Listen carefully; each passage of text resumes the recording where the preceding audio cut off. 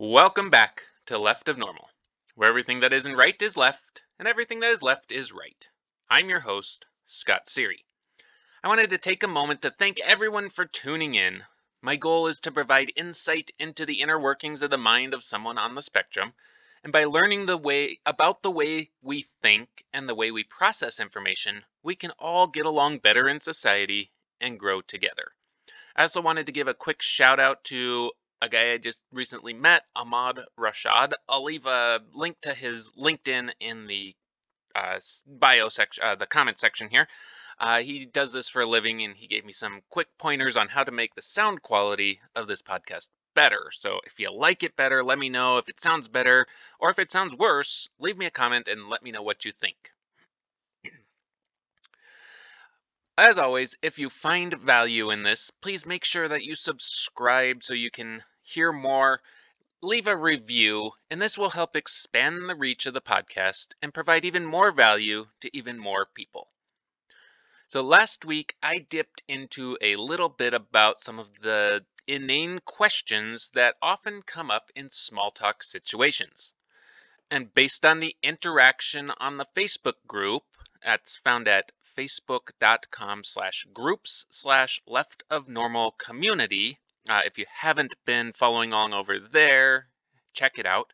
So based on that interaction, it sounds like we need to clear a few things up.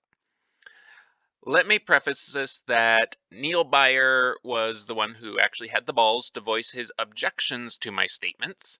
And Neil, I appreciate you and I love what you do for the community and our neighborhood. So please don't take this as an attack on you, but more of a clarification on how I see things and how I interpret what is going on in the world. So I have three concepts to discuss and to hopefully clarify. First, what I mean about the small talk dance. Second, what I mean about the inane questions often put forth during that small talk dance. And third, why I see small talk as fruitless, frivolous, and fluff, and feel free to affix your own feelings and frustrations. Let's dive in, shall we? If you have ever watched a nature show, you have probably seen those weird birds that do that little courtship dance. They fluff up their feathers and they hop around and they try to impress each other, or at least one is trying to impress the other one. Sometimes two creatures will dance to each other, and sometimes it's just dancing for the other. When I talk about the small talk dance, I see it as two creatures doing this little dance that they kind of otherwise have no control over. They know they're supposed to do it because that's what they've been taught, or maybe it's just instinctual. For some of those among us that love to jibber jabber, they just instinctively talk. And now, if I dip into what I know about psychology, sociology, and anthropology, I can recognize some of this is a social construct, and some is more or less a human survival mechanism. And it's a mechanism that doesn't really apply to an advanced human state or society. But what ends up happening, what it ends up being is that two people that don't know each other or don't know each other really well, they fluff up their feathers and they start dancing around in a circle trying to impress the other person with words that don't really amount to much. I see it as a dance that has become a dance for the sake of the dance. As much for our own feeling good as we believe others are seeing us doing all this talking, and we feel that they're impressed by our communication skills. So the small talk dance, it's more about the person talking rather than the recipient.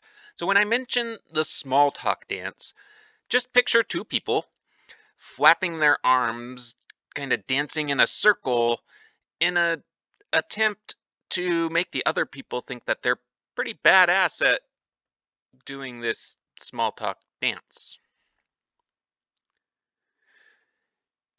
If you have studied any sort of psychology, you know that people are pretty selfish beings. But we also know that society doesn't like selfish beings. And so we have to disguise our selfishness in a way that is socially acceptable. And to get there, we can't just do the small talk dance where we spout off all this information about ourselves, because that would be selfish. Instead, we have to give the other person permission to spout off information about themselves in order to reciprocate with our own information. So it's kind of like one bird dancer human thing going up to the other, giving them a little nod and saying, "Let me see your best small talk dance moves." And the other person perks up because who doesn't like bragging about themselves when given permission to do so? And so they puff up and they start dancing and saying, "Let me see your best small talk dance moves." And then, with the permission granted, the instigator starts dancing as well. So, my issue with the questions isn't the questions themselves specifically, but it rather boils down to the motivation behind the questions. For example, there were a couple questions that were brought up in comments on the Facebook group. And one of my examples from last week was if someone asks me how old my son is, it's generally not relevant information because they feel they're building a relationship by creating just words, and that becomes annoying. But there is a chance to turn it into a soup question with some clarifiers. So instead of just, "How old is your son?" And usually people will add "again" because they have been told numerous times, but the information was so unimportant to them, they didn't bother to remember it. Now, I know that people are stupid and forget things all the time. If you tell me your name, I will likely forget it within the first 30 seconds of you telling me your name. So instead of asking me, "How old is your son?" again, a better phrasing that leads me to believe you're not just filling the air with words would be something along the lines of, "I think you said your son is 8 or 9 or 10 or whatever that is. And that would mean he's in second, third, fourth grade or whatever. Is that correct?" And instantly you've moved from small talk BS to, "I value what you have to say and I'm seeking clarification." So I respond with, "Yeah, 9 years old, just finishing third grade." Now, it still isn't exactly a soup question, a soup question and answer give and take, until you further go on to seek information that would actually enhance your life, my life, or ideally both of our lives. That can go something like, "Oh yeah, okay, mine is 7, 8, 9, whatever it happens to be. We're at this age where he really needs something to do during the summers. Are you guys involved with any great programs?" And now I'm seen as providing valuable information. We're developing the actual relationship that is the full intention. Otherwise, if that question doesn't quite fit, they can offer it. "Oh yeah, alternatively, my kid is about the same age and we're enrolled in the YMCA program for child geniuses who want to build a rocket ship in their backyard over summer breaks. I think your kid would love it too."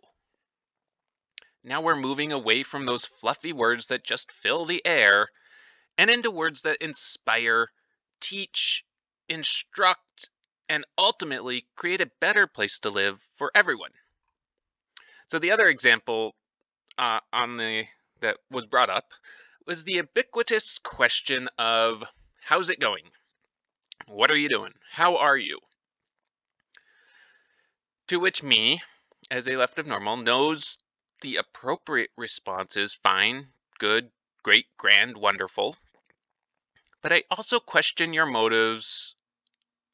What are your motives for asking me this question? Is it just an easy intro, kind of an icebreaker? Are you actually wondering how I'm doing? Because I sat on my balls earlier and I kind of feel like I'm going to puke. So if I sit here with a really distressed look on my face, it's in part because your small talk is only enhancing that feeling of wanna pukedness that comes when one squishes a nut. There are exceptions to this, of course. If Joe Blow, that I've seen at a networking event once or twice in my life, asks me that question, he will get with the fine or dandy response. If someone that I know already and I have a deeper relationship with them, I might go into a more inappropriate response, largely because I love when people get uncomfortable with stuff like that. So these questions, while they may seem innocent in relationship building, they are generally put forth in such a way that they end up being nothing but words to fill the air because silence is despised. If your intention, however, is to actually build a relationship, they can quickly and very easily be changed into something that is used to inspire. So finally, that gets us to why small talk is fruitless. In our culture, in our society today, we have been conditioned to see silence as something to be despised and avoided. Just look at how many people are absolutely uncomfortable with silence, even when they're entirely alone. Nobody around, so they turn the TV on just to have some background noise while they go about their day-to-day lives. They literally create noise because we have been trained to find silence despicable. And now, when we're together with other humans, that silence is even more despised because we feel we have to constantly be talking, or else we're just weirdos that sit around and stare at each other. But we don't want to just sit around and stare at each other, and we don't want to be silent. But it takes a lot of effort and energy to really invest in another person and ask questions with purpose, to ask soup questions. The result is that we talk about the weather, or how about that pro sports team? Your kid is graduating, congratulations. And then we go about our day having neither enhanced nor been enhanced. So what do we do about this? I can rant and rave all day long until I use up my allotted number of words that I get to use during any given day. But without some sort of encouragement to be better, all I did was fill the air with fluffy words. So be intentional about conversations. Ask questions that will help build the other person up. Go into a conversation with the full intent that they will benefit far more than yourself. Focus on how other lives will get better. And really importantly, understand that there are some of us that don't really want to answer questions that appear to be inane. So we get set on edge when we are asked those questions. And it's also important to know that while the left of normal mind can fully understand them, we can process them, we can see what's going on. There's a weird disconnect that just, there's an empty space that blocks us from comprehending it fully. It's something I got to put a lot more thought into on how to really explain that. It's another topic for another time. For now, you've had a peek into the world where everything left is right. And if it feels right, then it must be left. Thanks for tuning in. Don't forget, like, comment, subscribe. Please join the Facebook community. Remember that small talk can be used to set the stage for beneficial conversations, but it should be kept to a minimum and moved through very quickly if it's to be used at all. And of course, share this with your friends, whether they are left, normies, or right.